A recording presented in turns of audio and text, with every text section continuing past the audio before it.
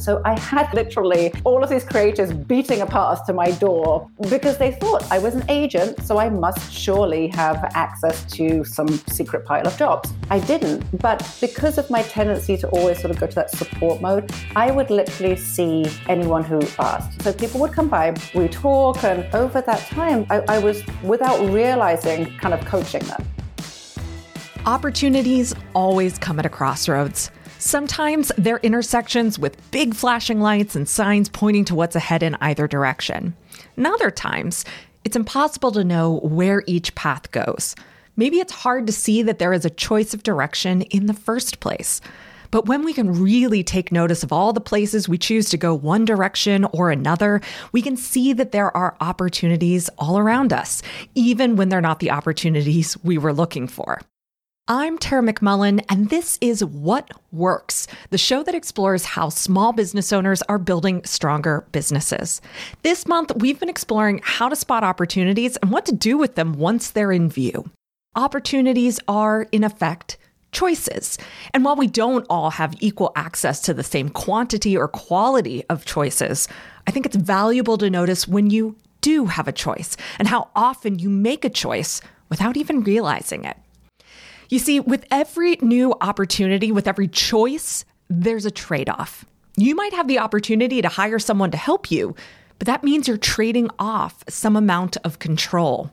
You might have the opportunity to try out a new marketing channel, but that means you're trading off time and effort you've been putting into another marketing channel. You might have the opportunity to develop a new offer, but that means you're trading off the focus you've put on what you're currently offering. Trading between one option and another isn't a bad thing, of course. It just is. And no matter what we choose or what opportunities we pursue, there's something else we're not choosing or pursuing. That's opportunity cost. If I hire someone for my business and trade off some control, I'm potentially missing out on keeping things simpler and more streamlined. If I pursue a new marketing channel, I'm missing out on the potential growth that continuing to focus on my existing marketing channel could create. And if I develop a new offer, I'm missing out on the potential revenue that doubling down on my current offer could generate. And again, these trade-offs aren't necessarily a bad thing. Opportunity cost exists with every choice on both sides of the crossroads, except that we rarely notice it. When we make a choice or pursue an opportunity without realizing the trade-off, or when we fail to see that we're making a choice at all, we rob ourselves of the chance to truly evaluate the direction we want to take next. We're so eager to consider the benefit of choosing one direction or the other that we rarely stop to weigh what we're giving up, no matter what we choose. This week, my guest is Justine Clay, a business coach for creative entrepreneurs and freelancers. Justine is one of the most thoughtful decision makers I know, and her story proves that taking the time to really weigh your options doesn't mean you'll never take a big leap in a new direction. In fact, during this conversation, you're going to hear about a number of really big opportunities that Justine took advantage of, including moving to the US with her rebound boyfriend, taking a job she had no experience with, starting her own business, and then making a big pivot in the midst of the Great Recession. Justine shares how she processes her opportunities and ultimately how she makes the choices she makes. Now, let's find out what works for Justine Clay. Justine Clay, welcome to What Works. Thank you so much for joining me today. Thank you for having me. I'm super excited. All right. So I am really looking forward to kind of hearing your story from start to not finish, but to present day, and all of the changes, all of the evolutions that you've made as a business owner and a coach over the years. So let's go ahead and just start at the very beginning. When and why did you first go into business for yourself? Sure. I'm actually going to backtrack a little bit even before that to when I moved to New York in 1996. Because that was, I feel like in my life, there have been these really like pivotal moments that quite often kind of came out of the blue and set me on a completely different path. And I consider like my life in before 1996 and after 1996 terms. So I moved here from London with a guy I had been dating for 3 months when we moved here. I had never been to the States before. I had never been to New York before. We literally arrived with a backpack each, and that was it. And so I land in this kind of new city. And if anyone who was in New York in 1996 will remember, that's when we had these enormous blizzards, when there was like 6 feet of snow. Oh, yes. Mm-hmm. And there's me, little English girl in a little thin woolen winter coat, because we don't have like puffer jackets or anything. Like, we don't need them. We just need umbrellas. And so I was sort of woefully ill-equipped, really in every capacity. And so I sort of fell into the industry that then became my industry, which is working with creative entrepreneurs and freelancers. And I landed a job after my, obviously prerequisite stint of waitressing, which of course you have to do if you're going to have a New York story. And then I landed a job for an art director. And so that was probably the first opportunity I seized where, I didn't know what an art director was at that time. It was before the internet, so I couldn't even like Google it. So I pretty much just showed up and was just like, okay, what shall I do? He said, oh, can you send this fax? I had never sent a fax or used a fax machine. I mean, I was so green around the gills, I almost cringe thinking about it now. But I just saw an opportunity. I'm like, I'm going to learn everything I can. I'm going to be as useful as I can be. And I'm just going to like really make this work. And so I worked with him for a year, and that's where I really kind of got my first glimpse into what small business ownership looks like and all the sort of multitude of hats that people have to wear, and really just doing a lot of things that I had never done before and had to ask for a lot of help on, which was kind of embarrassing. Like, how do I use this fax machine, even though you've hired me to send a fax for you? Now, not only are you sending the fax yourself, you're having to teach someone else how to do it. But so it was this real sort of like baptism of fire in many ways. He was a lovely person. And a year later, I was hired by his agent. So this is 1997. And she was a rep for art directors, copywriters, and fashion illustrators. And anyone who's been in this industry will know that at that time, those people didn't have reps. Like, photographers had reps, hair and makeup people had reps, stylists had reps. The other folks didn't. They were kind of left to their own devices. And what was really fascinating about that job is that to rep a photographer, you kind of put together the quote and the estimate and all of these things and bill at the end, right? And take care of the talent. With an art director, you have to manage the entire project. So you have to be able to write the proposal at the beginning of the project. So you have to be able to kind of forecast what that project's going to look like. You really have to really understand the entire creative process and to be able to build that out ahead of time with the client.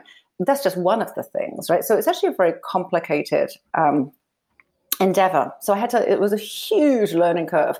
And the woman I worked for was a real industry veteran and kind of scared the pants off me. It was not like a soft learning experience, let's say. But I learned so much. And so over those 8 years with her, I really became her right hand, really her partner in the business and everything but legal status in the business. And so I learned everything there. And I had it was about 2006 at that point. We'd gone through 2001 after 9/11. We'd gone through all of these really big things. So I'd really like cut my teeth in a lot of really sort of extreme circumstances and really touching every piece of the business. And so 2006 arrives. I had really gone as far as I could go in that business. I'd gone as far as I could in terms of responsibility, in terms of my role, in terms of my pay level. Everything was kind of capped out. And so I think I was about 35 or so. And I felt like this is my window where I feel like I'm still completely terrified at starting my own business and have all of the imposter phenomenon and all that around that. But I feel like I know enough to be able to give this a good college try. And this is my window because I didn't have kids yet. I wasn't married yet. It just felt like this is it. This is the opportunity. I've got to like just seize the day. And so I started my first business, which was a creative management agency called Plum Creative. And so that's the story of how I kind of like got from being, a sociology graduate to being a business owner in New York City, representing creative talent in the fashion industry. Got it. So first of all, yes, the winter of 96 was terrible, even if you were from here and we're used to that sort of thing. It was bad. Second, you said that your first kind of opportunity in New York was working for this art director, but it seems like the first opportunity you really seized was actually coming to the States in the first place. And like the decision, I had totally forgotten about the story, by the way. And so I'm so glad you started there. The decision to make a transoceanic move with someone you'd been dating for 3 months. Like, what was going on? What was happening in your head? How are you thinking through that decision in that moment? I'm so glad that you asked that question, because I had also, because it's my story, I kind of forget about these things too. And I should preface this, because I always say to people, I'm not this really impulsive person, right? I'm not someone that's just like, sure, why not? Let's move 3,000 miles away where I have no support network. But again, I was at a crossroads there. I had done a 4-year degree in sociology and psychology. And I was at that crossroads where I had to make a decision. What am I going to do next? I was going to have to do a master's in something, whether it's going to be social work or to move into a therapy kind of direction. I was going to have to make a decision. And so again, I went to my go-to place, which was working in restaurants and stuff while I figured it out. I'm a big fan of like, let me take a breather and think about what I want to do the next step. The guy who ended up moving here lived above the restaurant I worked in London. And it was one of those kind of like beautiful, like sort of row houses on one of those really quaint streets in Northeast London. And he was a hairdresser in the fashion industry. So he worked on photo shoots and stuff like that. And he was planning to move over here in February. So I met him in like the December. Now, the funny thing is we had kind of been friends. We were kind of running in a circle. And I had come out of like a really disastrous, like sort of college boyfriend relationship, toxic, blah, blah, blah. And I was just having this nice rebound palate cleanser with this hot hairdresser before he disappears off and does his thing. And so when a month into our relationship, he says, you know what, I really, really like you and I want you to come with me. Again, I just had this moment where I thought, this is an opportunity and it's never going to come back again. You'll never have this opportunity again. There's nothing in your own self-motivation that would make you move to New York without questioning yourself out of the decision. And it's here right now. And so I knew at that point, I sort of ask myself questions. I always say, if you want better answers, ask better questions, which includes yourself. And I thought, how would you feel if you didn't take this opportunity? And I knew I would only ever feel regret, because the only reason I would have not done it would have been because I was scared. And that would be intolerable for me to live with that feeling. So I came here really with my eyes very wide open. And I thought, well, this thing, we've been dating 3 months. At best, it has a 50-50 chance of success, just because we don't have history under our belts. And so my only stipulation with this guy was, if we break up and I can't get home, because I had like no money, I can't get home under my own steam, will you pay for me to get home? And he said yes. Now, 8 months into being here, he breaks up with me. I'm devastated. I mean, like beyond devastated. But you know what? I was too proud. I'm like, I'm not going to go home yet, because I'm not going home because my boyfriend dumped me. And I know that in 3 months, I'll probably feel at least a bit better. So I'll give it 3 months. And if I still feel this terrible, then I'll revisit the idea of going home. And then 3 months later, I felt still pretty terrible, but not quite as terrible. So I was like, okay, I'll give it 6 months. And 25 years later, I am still here. Still here. Oh, Justine, I love how much of a optimistic realist you are. So logical in terms of the decision making, but also it takes someone with a really special brand of optimism, I think, to make those logical leaps. And it's just, I just love that about you. And I love that about that story. I want to get into the rest of your business in a minute, but this story begs for me a question that I find so challenging to answer, but also incredibly intriguing, which is, when an opportunity lands in your lap, how do you figure out whether you want to do it because it's just there and it's easy, or whether it is the quote unquote right decision to make? And I think that that's so interesting. I think that the way I approach it is I do things from a very, I'm a Pisces with a Virgo rising. So I'm very intuitive and creative. And then I'm also very practical and pragmatic. So I think that says a lot about how I make decisions. And so a lot of it is that feeling. So you'll notice that when I said, when I was thinking, should I go, should I not go? Of course, I was in love. I was in that first heady stage of love. So of course, everything is saying, go, right? But the questions were, how will you feel if you do go? How will you feel if you don't go? And what will be the ramifications of that down the line? So I think I nearly always start from a feeling place, and then I start to sort of scaffold around it what the realities of what the consequences of that choice will be. What will I do? And so even when I look back now, I was 24, and I look back now and I was like, even the fact that I had the presence of mind to say to him, here's my one stipulation that we have to agree to.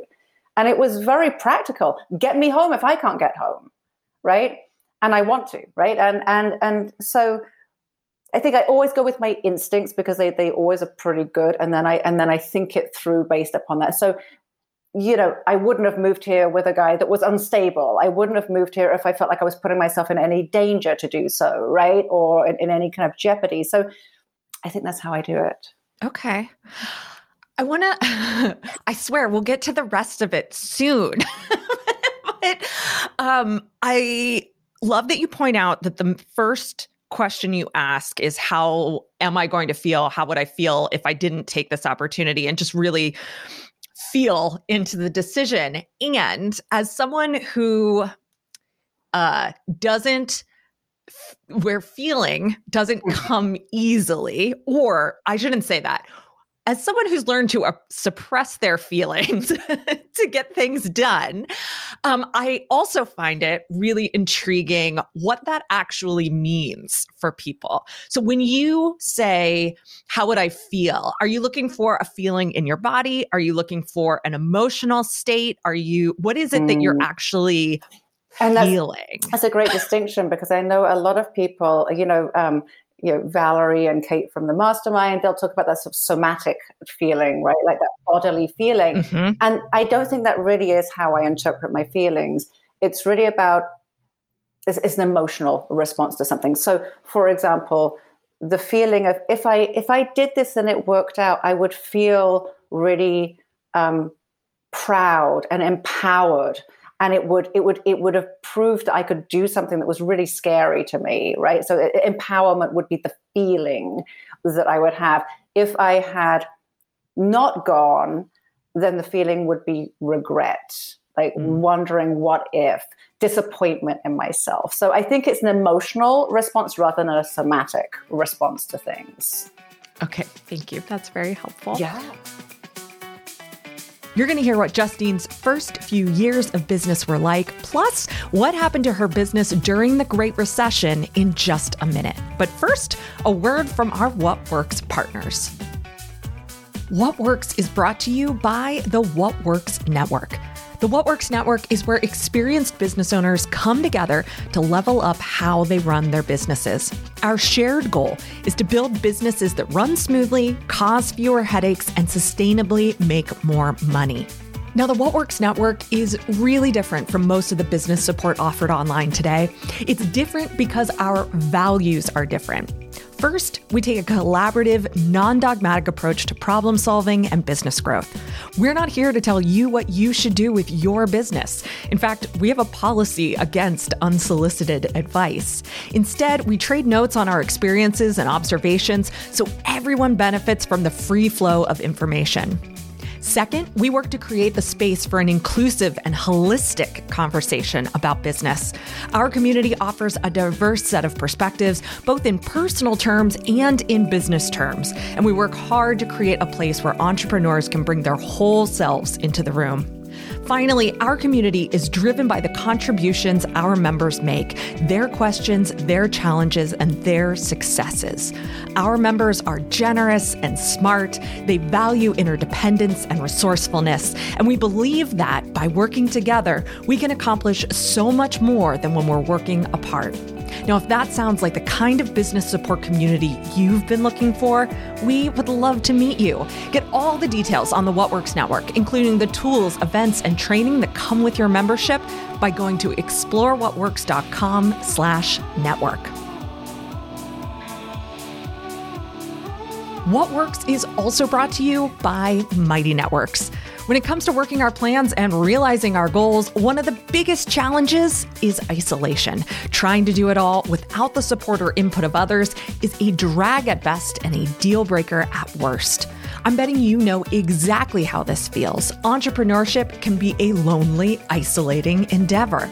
And I bet you also know that your customers and clients feel the same way. They have changes they want to make, things they want to learn how to do, and ideas they want to explore, but it's hard to do it on their own. And that's where Mighty Networks comes in. Mighty Networks makes it easy for you to bring your customers, fans, or clients together so they can experience the support of a community of people working on similar things.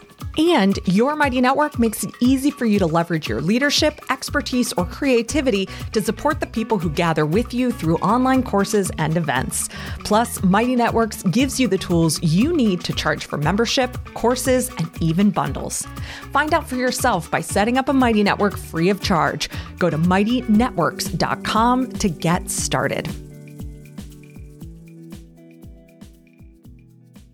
Okay, so let's go back to 2006 now. You decide to go out on your own. You start Plum Creative.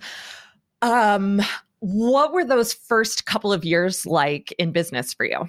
So again, being ever the practical Pisces that I am, I decided, okay, so here's my window of opportunity. This feels like the right time to do it.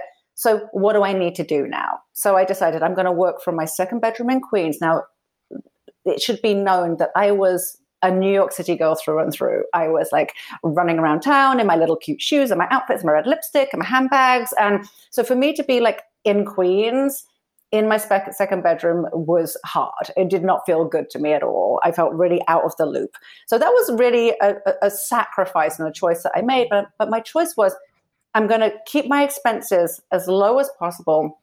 And I'm just going to give it a year and see how viable this is as a business.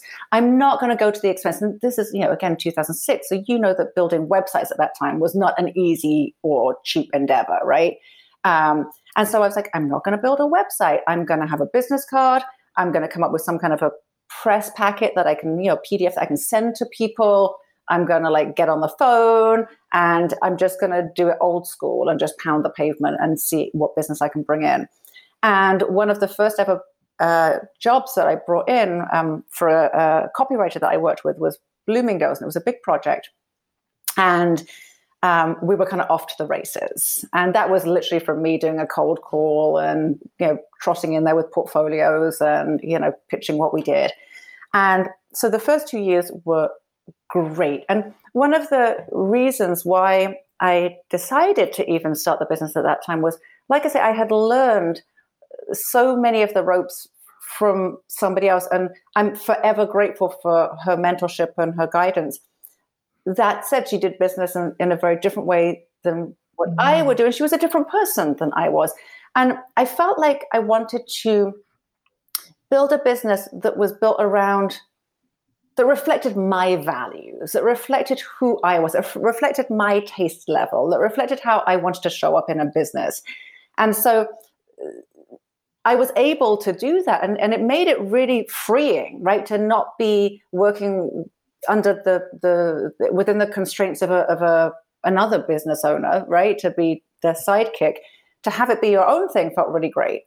So we were going great. I was making more money than I'd ever made. I felt like financial ease for the first time. And it wasn't like tons of money, but it was, 20 grand more than I'd ever made at the height of working for someone else. And that was in my first year.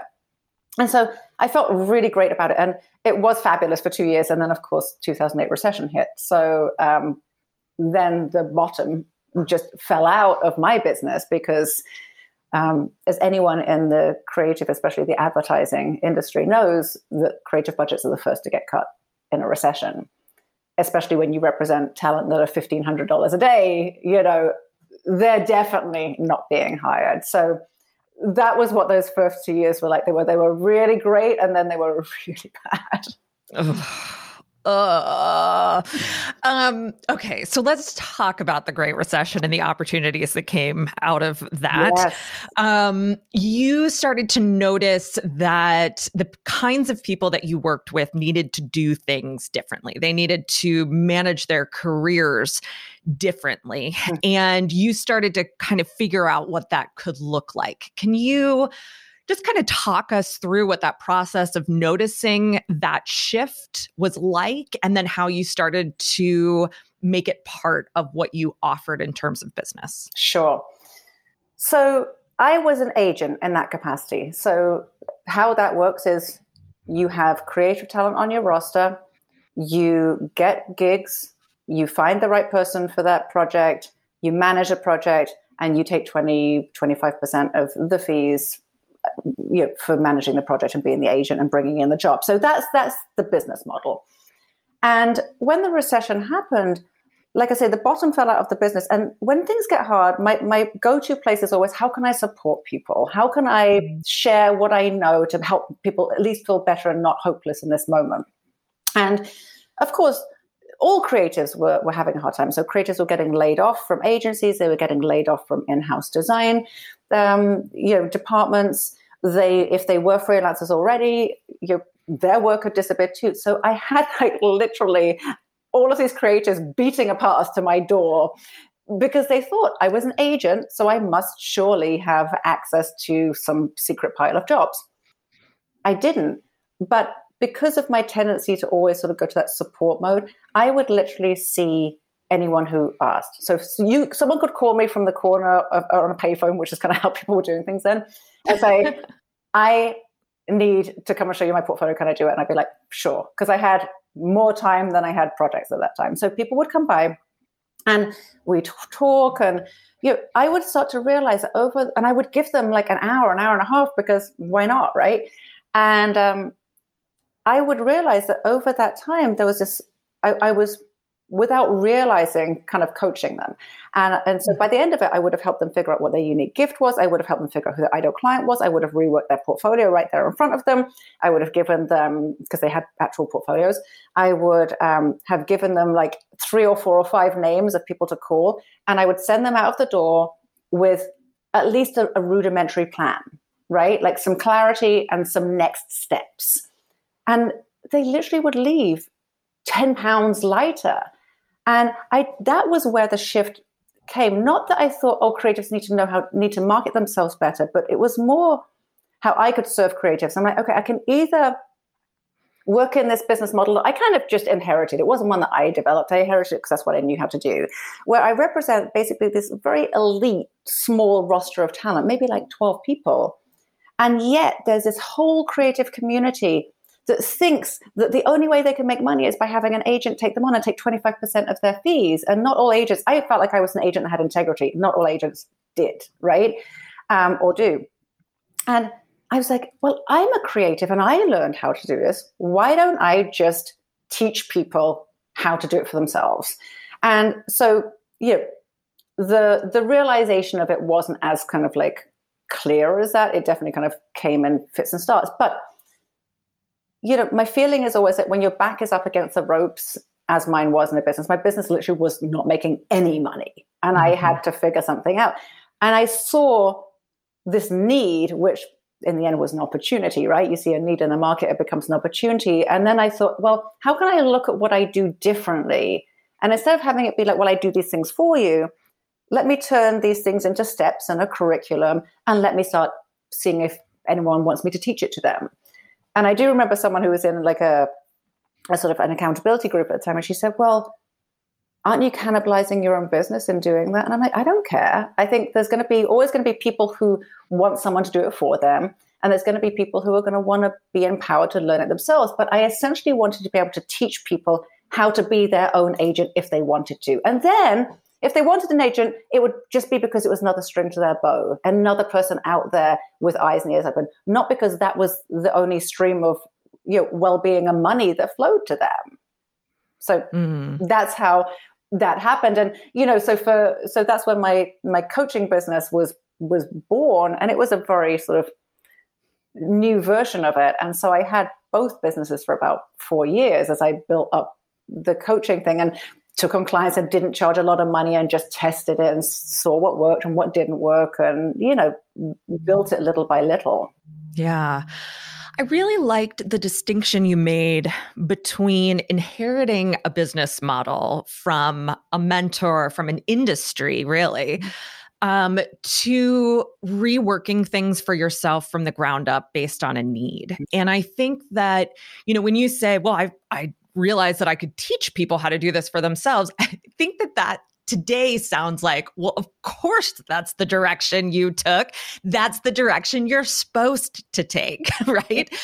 But one, then that wasn't true. And two, there's today, I think like the inherited business model is often, I'll teach people how to do what I do, which doesn't make it a bad model, but it does mean that you lose out on some of the opportunity that comes from figuring something out based on the need and based on how you can show up and serve, and finding sort of that overlap between those two things. I don't know if I have a question there, but I was just really intrigued by that distinction. And I think it's a really, really important one. So I appreciate you sharing it. Actually, I want to shift gears a lot now and talk less about the structure of your business and how that came to be, and talk more about sort of your psyche as a business owner. I think of you as someone who is always working on herself in really profound ways. And I'm so inspired by the way that you work on yourself. I know that one of the things that you worked on early on as a business owner was around your money stories. What made you focus on your money mindset, and how has that work impacted the way you do business? Sure. That was a big one for sure. And I appreciate the compliment. I do work on myself a lot. And I think that is, whenever something's not working, I always assume I'm at least 50% responsible for it. Right. So even if I'm in a terrible relationship, which I have been, and, the other person is clearly doing some messed up stuff, I'm always just like, well, I am here. What am I bringing to this, dumpster fire? So it's always my MO, which is, what am I bringing to this? Now, around the money mindset piece is really interesting. I always thank my lucky stars that my first business, even though it wasn't the one that is like my purpose-driven business, which is what the one I currently have now is, it taught me so much. And one of those things was I was representing top-level talent. And the only reason I was representing top-level talent was the first business I worked in with this woman represented top-level talent. So that was a good inheritance, right? So we would be, pitching a project, and I would say to the creative, okay, so they want this, they want that. Let's talk about pricing and fees. And they would say, well, I want $10,000 to write that brand book. And I'd be like, oh, how much? To me, it was astronomical amount of money. You'll make $1,500 a day to write, right? But because I was acting on behalf of these people, and I could clearly see their talent, and I could see that these people were paying for it, I'm like, well, if I think that's a lot of money, and what's my hang up around value here and creativity? Like, what is it about that makes me sort of like gasp that way? And so I learned through doing it for other people and advocating for other people how to assign value to something that is as subjective as creativity. And so I'm forever grateful that I got to cut my teeth on other people's talent, which I could appreciate, rather than my own talent, which is oftentimes harder to see, right? So that was the first thing. I was being exposed to these big budgets. I was being exposed to these very fabulous people in New York who were fascinating and talented. And, I went to this writer's party and, Michael Cunningham, the author, is there, and I'm talking to him. Like, these are like some, like, just such exciting circles to be in.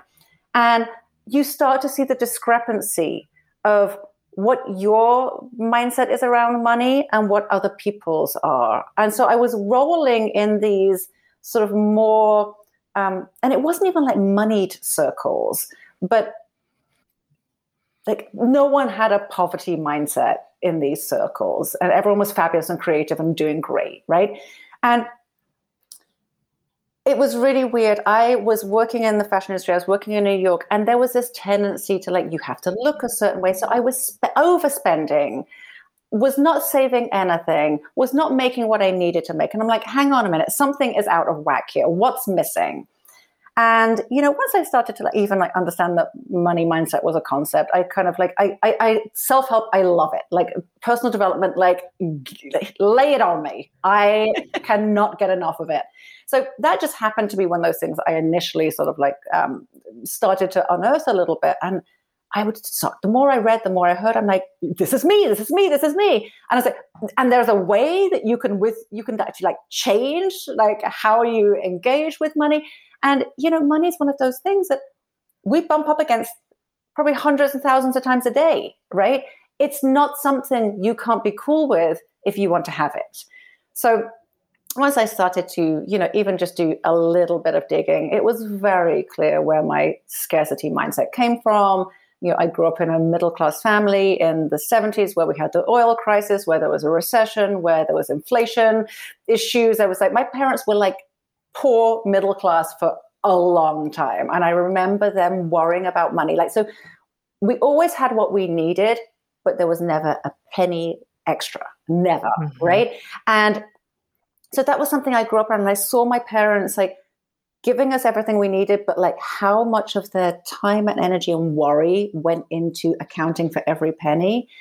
And I think one of my core tenets in like just life and business and how I coach is that everybody has gifts and has a purpose. And your gifts are how you live your purpose and you create positive impact and how you touch the lives of others and help them transform in whatever ways they need to. And if you're spending even a moment of time worrying about money, that's a moment of time and energy that you're not putting somewhere else in the service of other people, in the service of yourself, in the service of your family, advocacy for wherever you should be spending your time or want to be spending your time. If you're even spending one moment worrying about money, that's a wasted moment.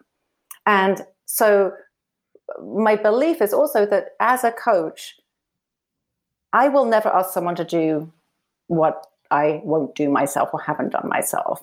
And so the creative community also typically struggles with scarcity mindset issues around money, right? Because they were steeped in stories and references from culture, from their teachers, from their family, that if you are creative, like you can never make money. It's not, you can't get a real job. Like there's something a little bit odd about you. It's frivolous, like whatever it might be, right? So from probably as early as people can remember, if they're in the creative field, they've been told, whether or not they realize how much they internalized it, that is not a way that you can thrive. And it's not really valuable. And so it was really critical for me that I figure out how to get past this and have a tactical proven methodology that I could help other people do the same. Because that to me is probably the biggest obstacle that people have in building a thriving, profitable, creative business is just all these issues around money. And it doesn't have to be that way. It's not actually even that complicated. Yeah. Yes. I love that. Is there a particular example that comes to mind of a change that you made in your business and your pricing and an offer that you made because you realized there was some sort of scarcity story or maybe a lack of confidence around value, and how changing that allowed you to make a different decision about that particular component? Sure. So I will say that when I started this business, like I say, it was like a side business. And the other first business did kind of like rebound. And that was really the primary sort of like, income generator. And I made a very deliberate choice at the beginning. I would say, I think I charged like $700 for coaching. It was just enough that they would have to think about writing the check, but not really that much that I felt like, if it's not like amazing, it's not too terrible, right? So I was really like learning on the job, right? And I was charging just enough for them to show up basically and do the work. And, I incrementally raised my rates. And I remember when I went from like, I would go from 700 to 900. And then like I went from like 900 to 3,600 or something. I just made this bigger leap because I thought it's okay at the beginning that I did this. It's not okay that I just incrementally inch it up, because my expertise and experience is exponentially compounding. And I am not in the same ballpark as my peers. And I need to be. I need to be in the same price range as other people who are different value. Otherwise, people will not value what I do. They won't. It's not like people will value you less if you undercharge for your services than if you charge what its value is, right? Which can come with a steep price tag sometimes. So I would still consider my pricing to be very reasonable for what people get out of it, but it's certainly much more than it was then. So I would say when I started to see that, like, okay, I feel like I've got enough experience to be able to hold my own in the peer group I want to be in, now I'm going to make that leap. And it is terrifying, right? You, of course, think that no one's going to buy it, all of these things. And then you sell that first package and you're like, oh, all right, I guess this is the price now. And then you can always make that next jump again. And each time I make a jump in pricing, I feel I always really think about it, because I want to make sure that it is based upon value, but that I am being fairly compensated for the results. Yeah. Awesome. Thank you for sharing that. Yeah. As we start to wrap up here, I'm curious what opportunities you sort of see on the horizon. Like, is there something that you have your eye on, something that's sort of maybe nagging at you a little bit that you're like, I'm going to be thinking about that? Sure. So in my business, I always say to people, like, focus on the things that you love to do and try to make sure you build a business that supports you staying in your zone of genius. And the things that I love to do are coaching, writing, and speaking. Like, these are the three things that I love to do. And so I've got my coaching services in such a place now where I feel really good about them. They speak to my target clients, which are established creative business owners who've been in business like 5+ years. There's components where people can kind of come in at different entry points. They can do group, they can do one-on-one, they can do a VIP day, right? There are these different, so it's kind of build your own adventure. So I feel really good about the coaching piece of it. And I have deliberately chosen a high touch model because I really like being in it with people. I don't want to build the next B school, right? I like being in it with people. The speaking, I love speaking to people. I love it. I love it. I love it. Like last night I did a webinar for Creative Mornings Field Trips. And just to have people there that are from all over the world, like, so whether it's virtually, whether it's in person, giving presentations, because I'm really good at, again, the Pisces and the Virgo of just like taking ideas and then turning them into like a really well thought out, beautiful presentation. Like I love doing that. And I love being in community with people and bringing my personality to it. So I'm a bit of a showman really when it comes to that. And being on stage, I love that too. So when we can do that again. So more speaking, whether it's virtually or teaching workshops or that, I would love to do more of, because I think I'm an ambivert, right? I definitely need my time to go away and think and do my things, but then like put me on a stage or in front of a, and I'll just like, do my little pony show. And then the other thing that's always sort of like I keep threatening to do it is to write a book. And that is the thing that kind of keeps nagging at me a little bit. But, the time, I think I know enough about myself now that I do see an opportunity and I see when the timing is right. And this may percolate for another few years. I don't know. I've got 2 really little kids. One of them is home right now. And it's not the time to take a year off and write a book, right? So I will know when the time is right, and I'm sure that there will be a book in me at some point. So I love the spaciousness and also the confidence in that answer. It's so good. Justine, what are you excited about right now? I always feel excited. Honestly, it's like even when things are bad, I always feel excited because I think I'm always really hopeful. And again, that's that optimism piece of my personality. And I'm excited for us to be moving out of what has been a really, really horrible period in American history. We're still very much in so much of it, but I'm excited that there have been big wins in what I consider to be the right side of history. And I'm excited to see where that can go. I'm always excited for how people and businesses evolve. I think that's why I love personal and professional development. I feel like we're all evolving all the time. And if we're willing to be in that place of, seizing opportunities, doing uncomfortable things, putting ourselves in community with like-minded people, like great things can happen, like miraculous things can happen. So I'm excited for what 2021, and as we emerge from this pandemic, what could be possible. And I'm not Pollyanna about it. I know that it's, there's always going to be a lot of things that are just as wrong as they are right. But I feel excited about being on an upswing. Wow, that is just a wonderful answer, Justine. Thank you.